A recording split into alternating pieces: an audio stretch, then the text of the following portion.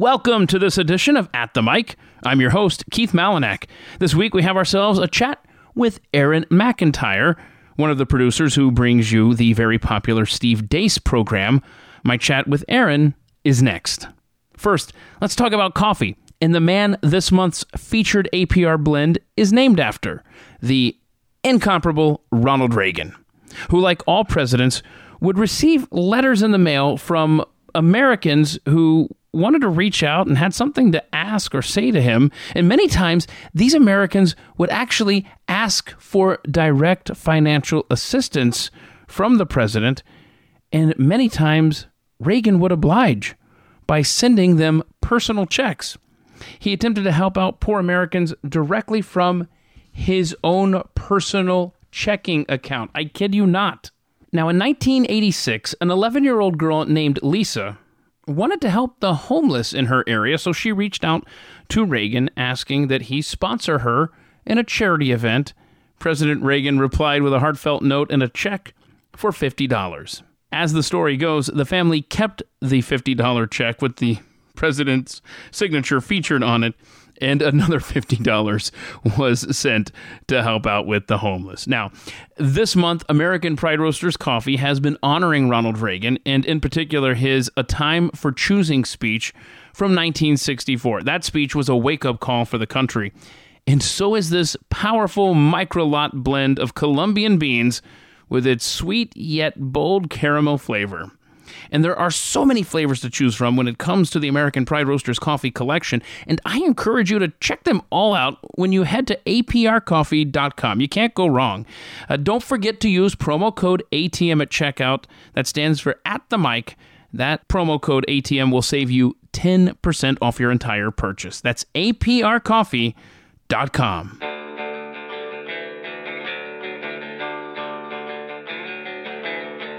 You're listening to At the Mic with Keith, an independent podcast production. Aaron McIntyre is my guest for this week's conversation. You're probably most familiar with Aaron from his role on the Blaze TV's Steve Deace program. Well, there's much more to Aaron than that, and we get that conversation started right now on this week's edition of At the Mic. Joined today by Aaron McIntyre. You know him from the Steve Deace program on the Blaze radio and television networks. Man, thanks for making time. I appreciate it. Yeah, glad we can finally sit down and chat. We've missed each other a few times, but been looking forward to it. Yeah, me too, man. Absolutely. Okay, so we're going to go to the beginning. You were born in Decatur County, Iowa. Yeah. I looked this up. It is the bottom of the state, down right at the border of Missouri. Mm-hmm. And central Iowa, down at the bottom there. And tell us about Decatur County and what we should know about this place. You would think just driving through it, it's just another, and it is in a lot of ways, just kind of another Iowa county, very, very rural. But it is rather a fascinating place. Well, first of all, we're kind of known as the Decatur Countyans are known as the poorest county in Iowa. So we've got that going for us. But at the same time, we've got our own, religious cult down there as well. Oh, really? You've got one of those? There is a cult, and I'm not talking about what I'm about to say as well. There's also one of the main universities or main headquarters for an offshoot of the Mormon Church is actually based in Lamoni, the town that I grew up in. So it was a good experience, being that, we grew up in a town with a university. And so you kind of got some outside influence that there's a kind of a bigger world out there while maintaining kind of the innocence that living and growing up in a rural space brings you. So, that's kind of the long and short of Decatur County, just kind of a strange dynamic. Wow. So wait, you said the name of the town you grew up in, Lamoni? Yeah, it's based on a king in the Book of Mormon called Lamoni. And to my knowledge, there's tons of Dallas, cities named Dallas across even this country, and just basically any city. As far as I can tell, that's the only Lamoni in the entire entire world. Yeah, I did see that's special. Yeah, I did. I saw Stephen Decatur was the namesake for your county there. But I want to explore Lamoni for just a second here. What's the population like? What was it then, and what is it now? So it's been about the same, actually. On a good day, around, I would say, 2,500. And that's when when the college is in session and season. Yeah. So, Okay. Very small town. All right, very good. So you're born and raised, obviously, in the state of Iowa. Do you have this weird, I won't say it weird, do you have this inclination to despise all things Nebraska? Because it seems like, because I went to school at the University of Nebraska, and obviously there's that built-in Nebraska-Iowa rivalry just between the states. I'm not even talking about the universities and football and all that good stuff. That just kind of reminded me of the Alabama-Georgia rivalry among, and I don't know what it is. I could never get into either of them. I grew up in Georgia, and I just wondered if you hate all things Nebraska just by being born in Iowa. You're a Nebraska fan, aren't you? That's where I went to school. Yeah. Oh wow. Okay. I didn't even realize that. Yeah. No, I don't. I know a lot of people do, Yeah. but I never really have. I grew up watching Iowa State playing Nebraska when they were still in the Big 12. And I'd always cheer for Iowa State, but I don't really have this built-in animosity. All right. I will say, though, in the last 5 or 6 years after your former athletic director, I think it was Sean Eichhorst. Yes. I think he fired Bo Pelini after they beat Iowa. Yeah, that was and said we need to take stock of where Iowa is as a program. I don't want to talk about it. Yeah, and then Iowa. I don't want to. So that's the only sore spot I really have with Nebraska. Okay, I gotcha. Okay, alrighty. So I ask in that email that I send before we do these interviews. I ask, what's the biggest turning point in your life? And I want to visit this because interesting answer here. Your first hourly wage job at a fast food joint. Yeah. I'm intrigued. How'd that turn out? I was the youngest person in my family growing up, and so that meant I got away with a lot of stuff, and so that made me pretty lazy. But when I didn't realize how lazy I actually was, but I was lazy. At least you admit it, man. No, I was totally lazy, and I got away with it because I was the youngest person in the family. Okay. And when you get older, there are things that you want to buy, and my parents were good parents, so they didn't just buy them for me. And I realized the only way I'm going to be able to buy things or do things is if I get a job. So I got a job at this place called Maid-Rite. It's spelled Maidrite. Okay. It's a really weird Iowa. I want to call it's called a tradition, but it's more like a fluke than anything. It's just this. they serve these disgusting loose meat sandwiches. They're like sloppy joes without the slop. Oh no! And so I worked there at Maid-Rite in Lamoni, and that really opened my eyes, and I think it gave me some dignity as well as jobs do for anybody, and also helped me realize, hey, I'm in here like 8 hours a week, and this sucks. This sucks. My dad has to go and work at the Hormel factory for 40 plus hours a week, inside freezing conditions every single night. And he's been doing that without real complaint my entire life. Just gave me a good perspective on things. Yeah. And that's why I would say that's probably one of the, outside of my salvation, obviously, and belief in Jesus Christ as my Savior. Yeah. That's kind of the biggest turning point in my life, I'd say. So what was your path then from making these sloppy joes to where you are today? Everyone knows you on the Steve Deace program. Yeah, so I always had an interest in broadcasting when I was a really little kid, like 7 or 8 years old. I wanted to be a meteorologist because I always say it was kind of like my Batman thing. He was afraid of bats. I was afraid of bad weather. And, living in Iowa, that's not exactly a great thing, but it fascinated me. Yeah. I wanted to be a meteorologist. And I started listening to talk radio a lot when I was in high school and decided, this might actually be what I would rather do is talk radio and radio in general. So I started listening to, I had been listening to this Christian radio station, had it on sometimes, and I knew that they were affiliated with a private Christian school up in the Twin Cities in Minnesota. And so I investigated them, and they had excellent facilities. I thought I'd have some opportunities to network there. Sure enough, I did. While I was at school there, I also got to meet through my brother-in-law. I actually knew him, Steve, who I work for now, obviously.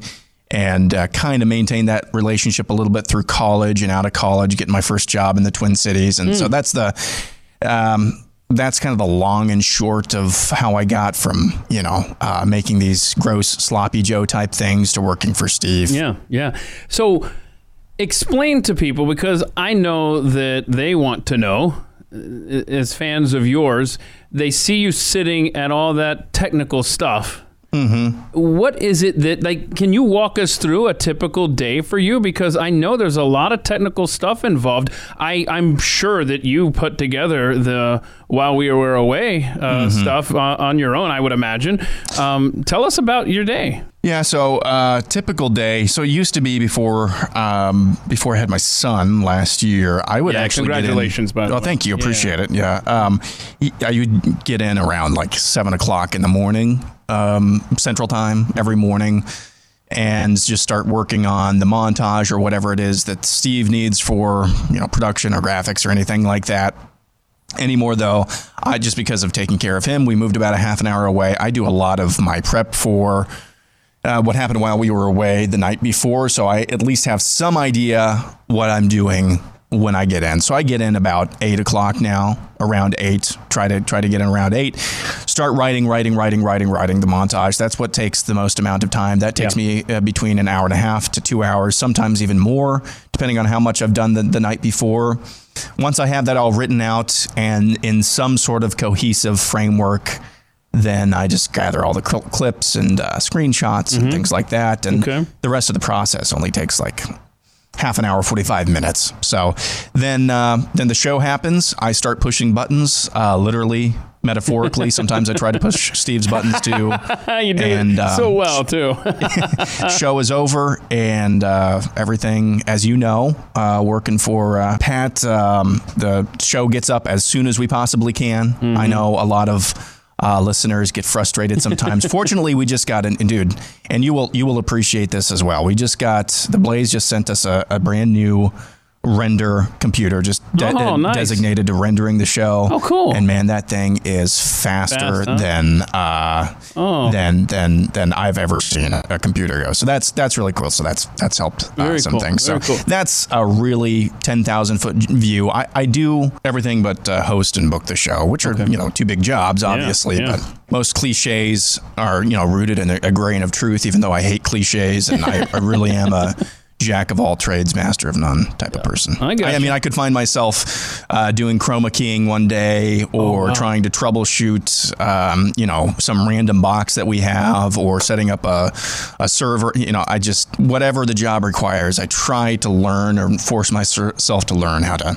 do that. Yeah, and I'm sure that this is true. If it's not, then stop me here. But I would imagine that while even when you're engaged in a conversation with the guys on the show, your brain is doing something else, or you're communicating some other way through, a computer or something like that with some other people. So you're not just sitting there for the entirety of the show having this conversation. Maybe that is what's happening, but I gather not, just based on my own experience, that I'm totally engaged, sure, but I might be talking to somebody in the TV room or in the radio room, or chatting with someone online that's got some issue with the show going on. Yeah, no, and you would know better than most that your full attention isn't on the topic at hand all the time. Yes, exactly.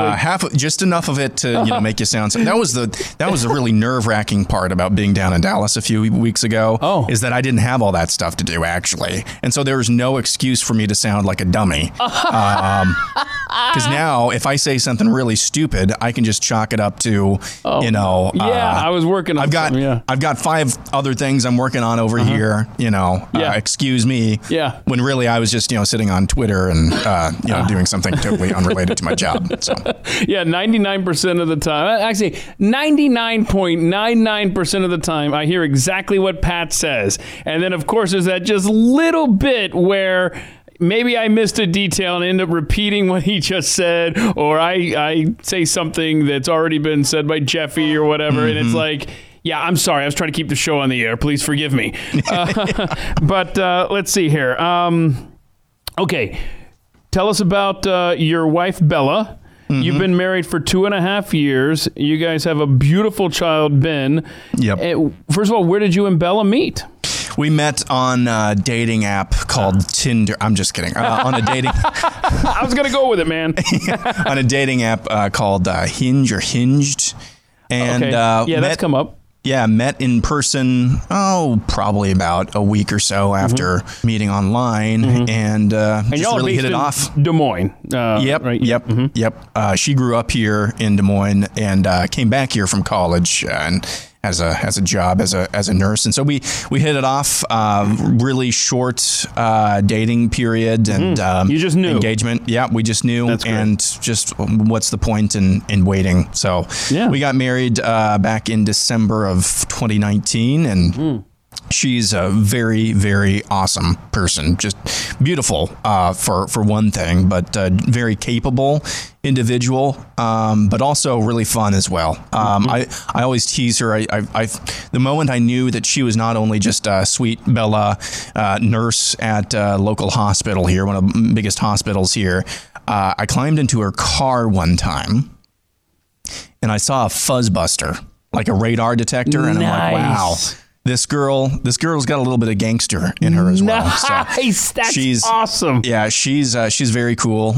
She currently works actually overnight as a labor and delivery nurse at Iowa Methodist West Hospital here in Des Moines, but she enjoys that. She has previously worked in kind of administration as well. Okay. But she's awesome as she is as a nurse and wife. She's even better as a mama too. So she takes care of Ben, and Ben tries to push her buttons with increasing frequency now that he's 1 year old. But he's a little goober as well. That's love that cool. dude. You know, when you hear people make references to time, such as for me, it used to be before 9/11, right? Right. Mm-hmm. And now it's before COVID. My goodness, you guys got in right under the gun as far as getting married, and your life started before the world just collapsed in on itself.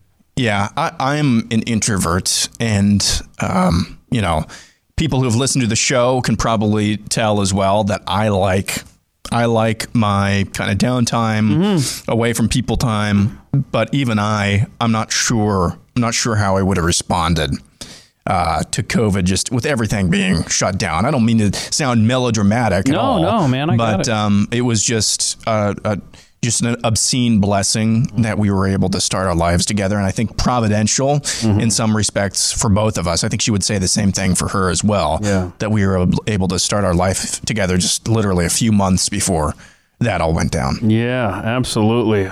So you've got a couple of hobbies that you point out here. A lot of people are getting into this. If I had any kind of talent with cooking whatsoever, I would absolutely be doing this. Smoking meat.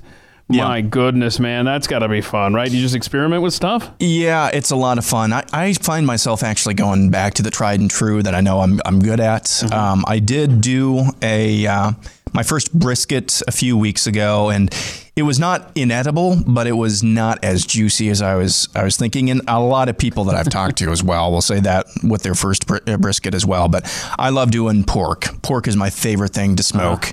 Especially pork butts, because it's relatively inexpensive. You get a lot of really, really good tasting meat out of that. So it's a lot of fun to experiment. I just did some whole chickens a couple of weeks ago. That was good.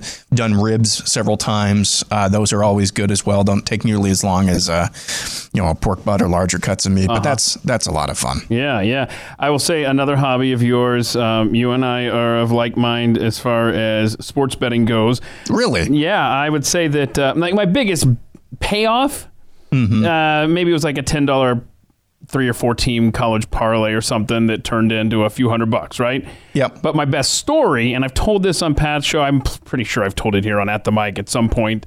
It still hurts to this day. So I'm in Las Vegas, and I put a $5 bet on a 13-team parlay. And I remember it being just winners. There's no point spreads involved. I tell this to just people. Money line? Yeah, they don't even believe me. So anyhow, I'm like, it was just straight up. And so, unfortunately, and I say it like this because of the way it turned out, unfortunately, I hit the first 11. So if you get all 13, Aaron, you get $32,000. Yeah. That's a life-changing amount of money. Especially considering it was Labor Day weekend 2001, as a matter of fact. So I would have been 25 years old. Uh-huh. Yeah, it would have been absolutely. So $32,000 is on the line. I'm at my stepbrother's wedding rehearsal. So the last two games are going on. It was UCLA, Alabama, Colorado, and Colorado State. And I'm not sitting in there where all the dinner is and all the good. I'm out there standing in the hall watching these games come down to the wire. And of course, I blew them both. Sweating. Yeah. And so the $32,000 becomes $320, becomes $32. I won $32 instead of the $32,000. So there you go. Oh man. How about you, man? What is you? That is brutal. It was very brutal. You I don't know. If you get into degeneracy sometimes a little bit, you just have to mentally put like a nut cup on, just because you are going to get kicked in the groin over and over and over again. Said, yeah. I would say I've had several really nice payouts, like over 100 to 100. And I think one that I did last year was 141 to 1, and a parlay that I bet. And the way I do it too, I bet on each leg. Games I'm really confident in. And so even if I don't hit the parlay, if I hit more than the number of legs plus one, then I'm still making money, or still at least living to see the next day.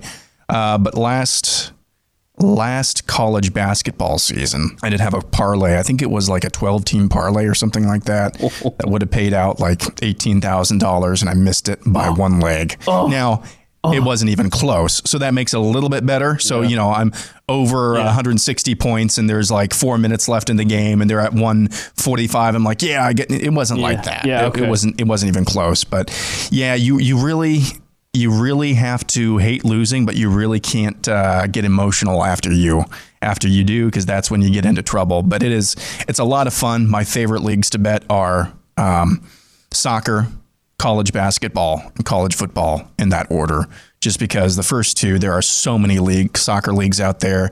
It's hard for Vegas. It's hard for the odds makers to get a hard line. Same with college basketball as well. Yeah. And that's just it, man.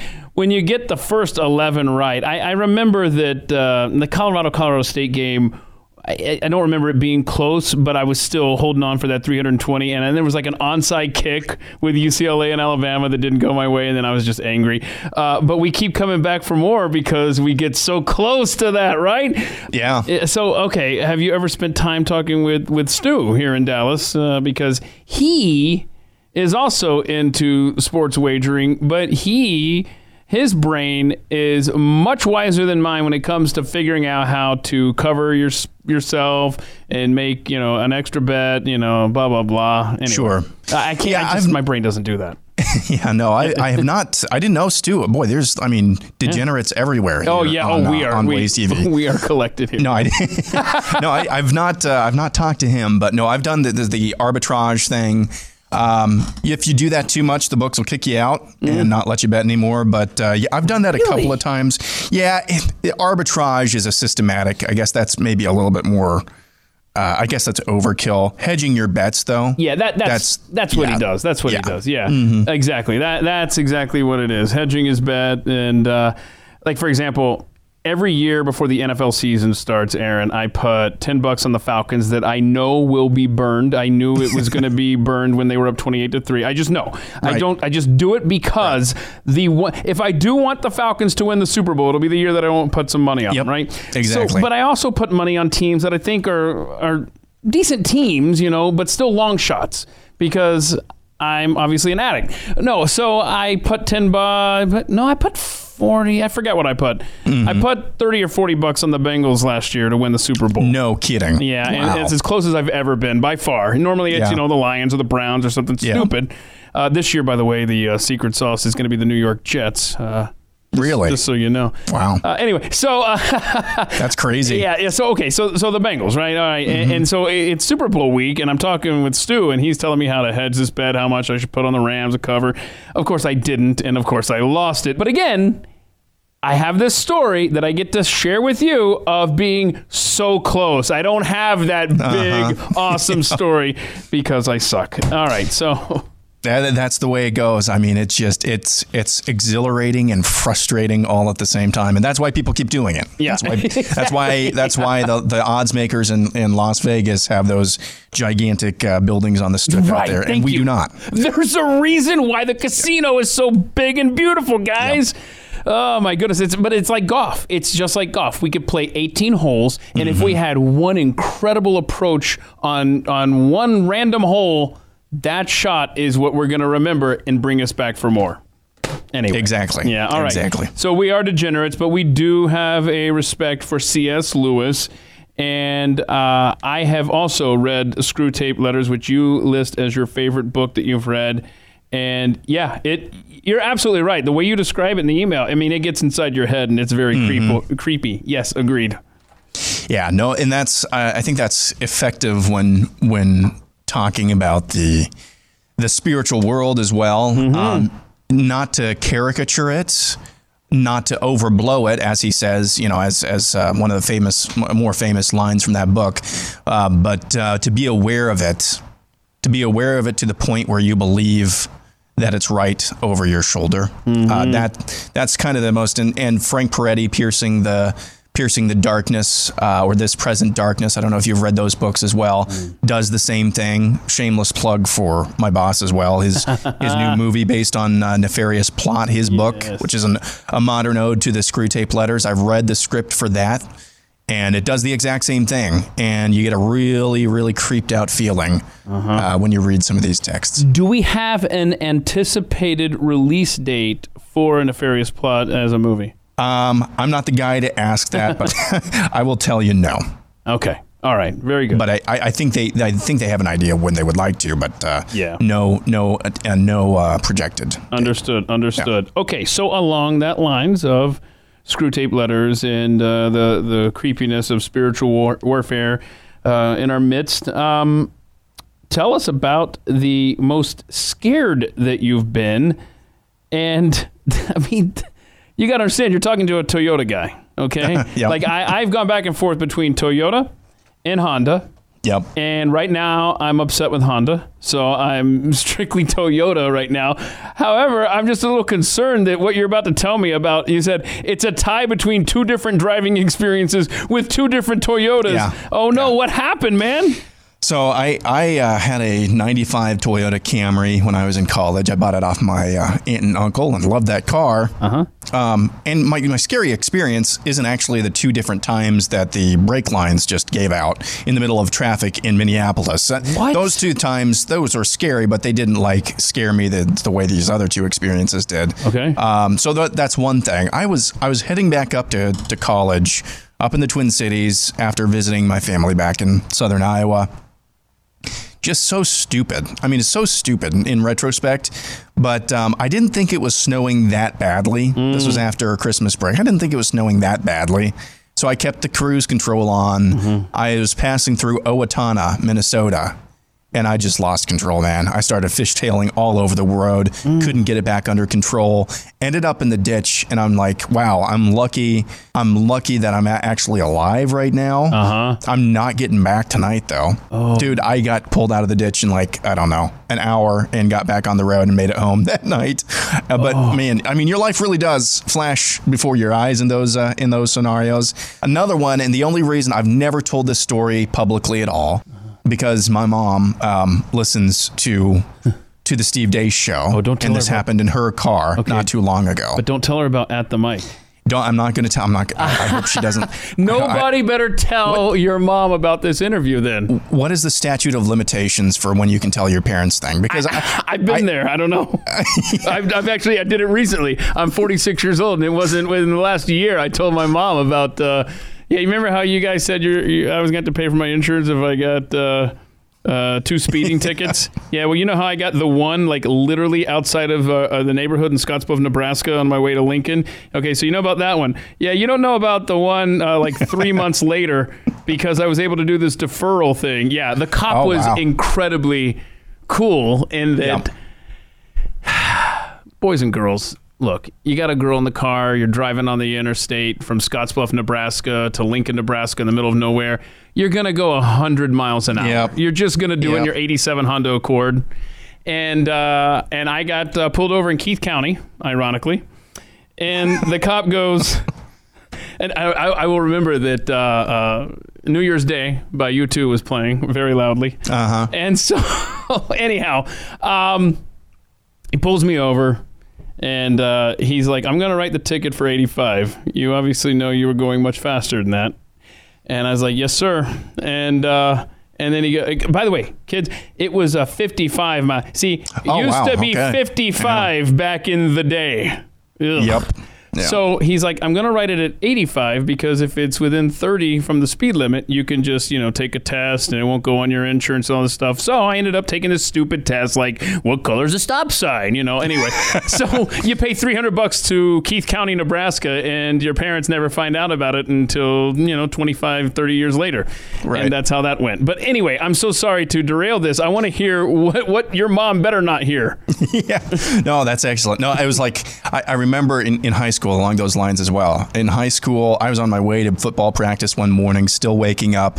I go around this blind turn, and I must have fallen asleep or something because I look up out of my dad's pickup that I was using, that he let me use. I look up, and there's this mailbox, somebody's mailbox just flying in the air that I had just hit. No. And so I did the responsible thing and went in and told them and gave them my information, and then continued on to practice, for which I was late, and then I had to run sprints afterwards and all of that. But I didn't tell them till probably 6 years later that had actually happened. Didn't leave a mark on the. But anyway, yeah, those statute of limitations. Yeah. I don't know what that is for parents, but anyway, a few years ago, this was back in 2019. Oh boy. My third car after the Camry. So after the Camry, I got a Mini Cooper. The Mini Cooper went kaput after one winter of being kept outside. And so I got a Subaru Outback. Okay. One morning I woke up. I could not find my keys to my Subaru Outback. My main keys. And so I was like, okay, whatever. They must have just disappeared somewhere. I don't know. So I got my backup pair. Didn't think of anything of it. 2 days later, go outside. My Subaru's gone. It had been stolen. No. And so that's a long story. They found it.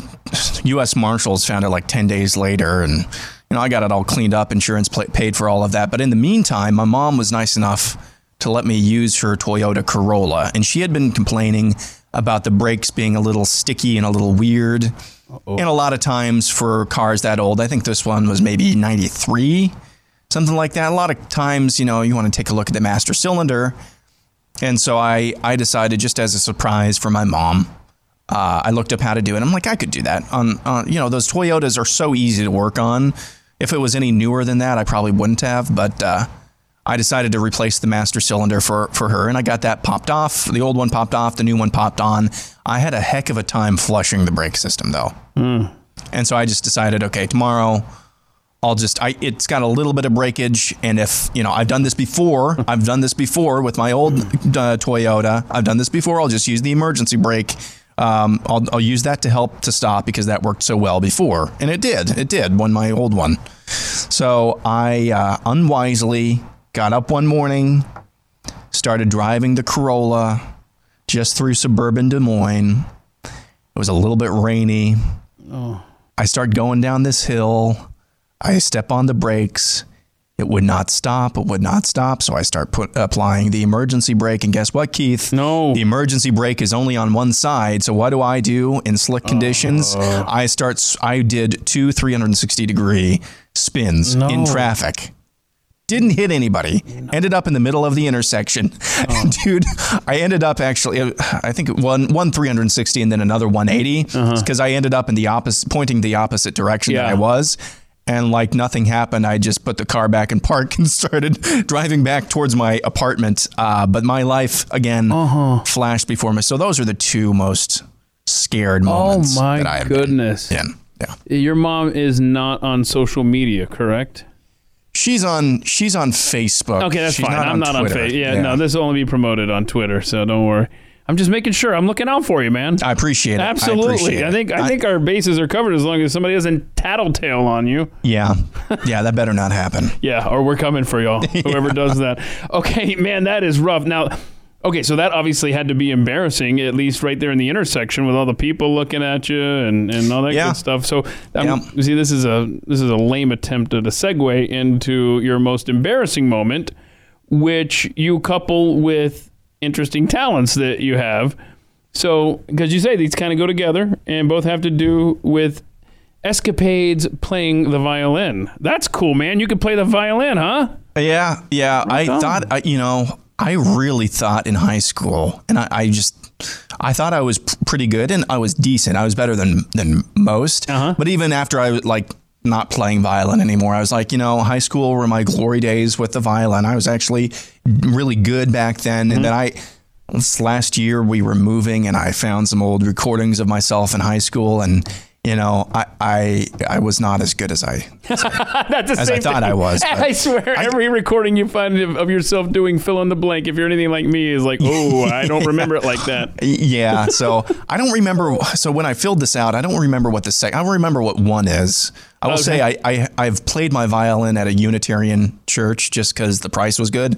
It was really creepy. I've also played the aforementioned cult in Decatur County. Oh, wow. I went and played out there just as a favor for one of the teachers at school. I'll just leave that there. That was really weird. But the most embarrassed I've ever been, and you would think going into broadcasting there are ample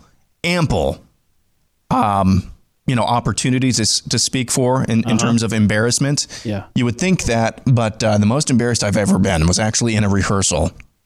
And the small university in my hometown, I played actually in their orchestra one season, 1 year, because they would allow high schoolers to do that if they were good enough. We were doing Handel's Messiah and the Hallelujah chorus. And if you're a music guy or you can kind of understand music, the first violin part goes D, A, B sharp, A. So hallelujah. That's the part. Got it. I did D, A, B flat, A, and man, it stuck out like a sore thumb. The director looked right at me and said, "Let's do this over again." Again, this is a rehearsal, but that is the most embarrassment I have felt in a singular moment. Because ever. You're probably thinking to yourself, they think I don't belong here now. I mean, you know what I mean? Like, my gosh, I can understand. You mentioned playing football earlier. Was that back in high school then that you played? Okay. What position did you play, man? So we played 8-man. Yeah, love it. 8-man football. Yeah. And I played tight end my entire career. And then I played safety my first 3 years, and then linebacker on defense. So every player played both ways, and we were pretty good my junior year. That was about the best that best success I've ever experienced. We went to the playoffs. We ended up being the only loss to the team that went on to win state, I should say.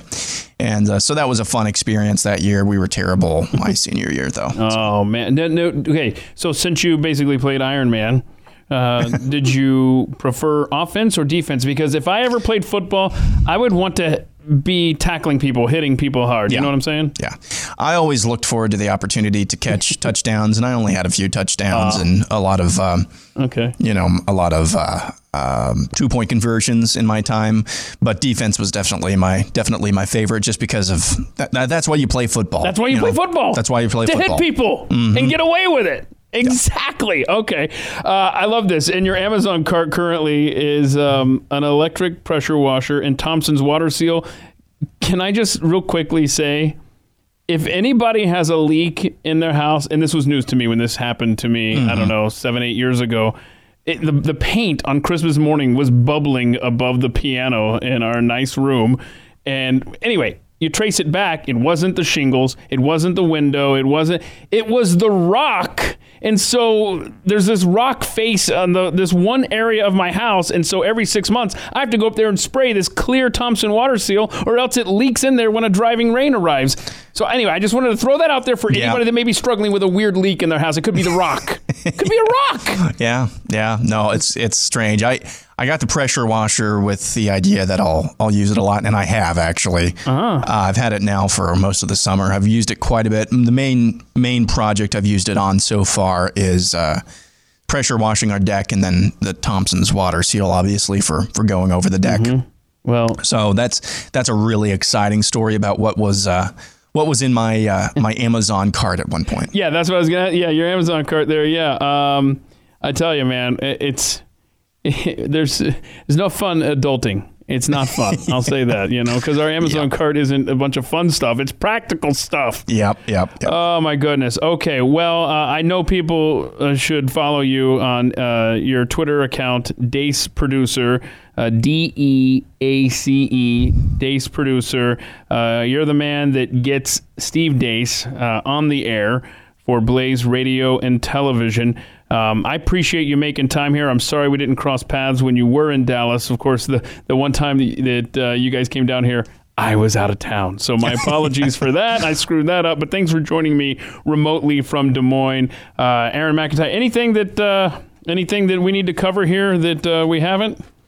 I don't believe so. This was a lot of fun. Thanks. I'm glad we were finally able to connect. It's been fun chatting with you. I did not know that there were so many degenerates, I should say, at the Blaze, and so I'm looking forward to reconnecting on that topic, especially in the near future. Absolutely. All right, man. Aaron McIntyre, Steve Deace program, joining me here for At the Mic. Thanks so much, sir. I really appreciate it. Thank you, Keith. Have a good one. Man, it was such a pleasure getting to better know Aaron. Such a nice guy to talk with. And if you weren't familiar with him before today's chat, you should go and familiarize yourself with him and the show that he produces. That's the Steve Deace program, DEACE. It's available on Blaze TV. And in fact, it's available wherever you're listening to this podcast right now. So how convenient is that? And, since you're done with today's episode of At the Mic, I give you permission to go and listen to Steve Deace and the crew right now, where you will hear Aaron featured often. Now, next week, I'm going to sit down with a guy that I first came to know and love through the pop rock band, the Connells. I don't even know how to describe them. College rock band. I don't know. The Connells lead guitarist, George Huntley. And this is a real treat for me. Of course, I enjoy all the conversations that I have. That's no lie. But this one I was particularly looking forward to, and it doesn't disappoint. Next week, George Huntley is my guest, and I do hope you will check out that conversation as well. Well, until that next conversation, I would, as always, be so grateful if you haven't had a moment to rate and review this podcast. Please do give it 5 stars over at Apple iTunes or Spotify. You can always send us a note through the website at themicshow.com. And there's also the YouTube channel, youtube.com/atthemic with Keith. You're subscribing over there. Appreciated and helpful. Please do help this podcast grow in audience size by making more people aware that we're out here providing good conversation. And, tell somebody that you like about this podcast. Or, even someone that you don't like. Maybe after they listen, they'll appreciate this show so much that they'll actually start liking you. Hey, it's worth a shot.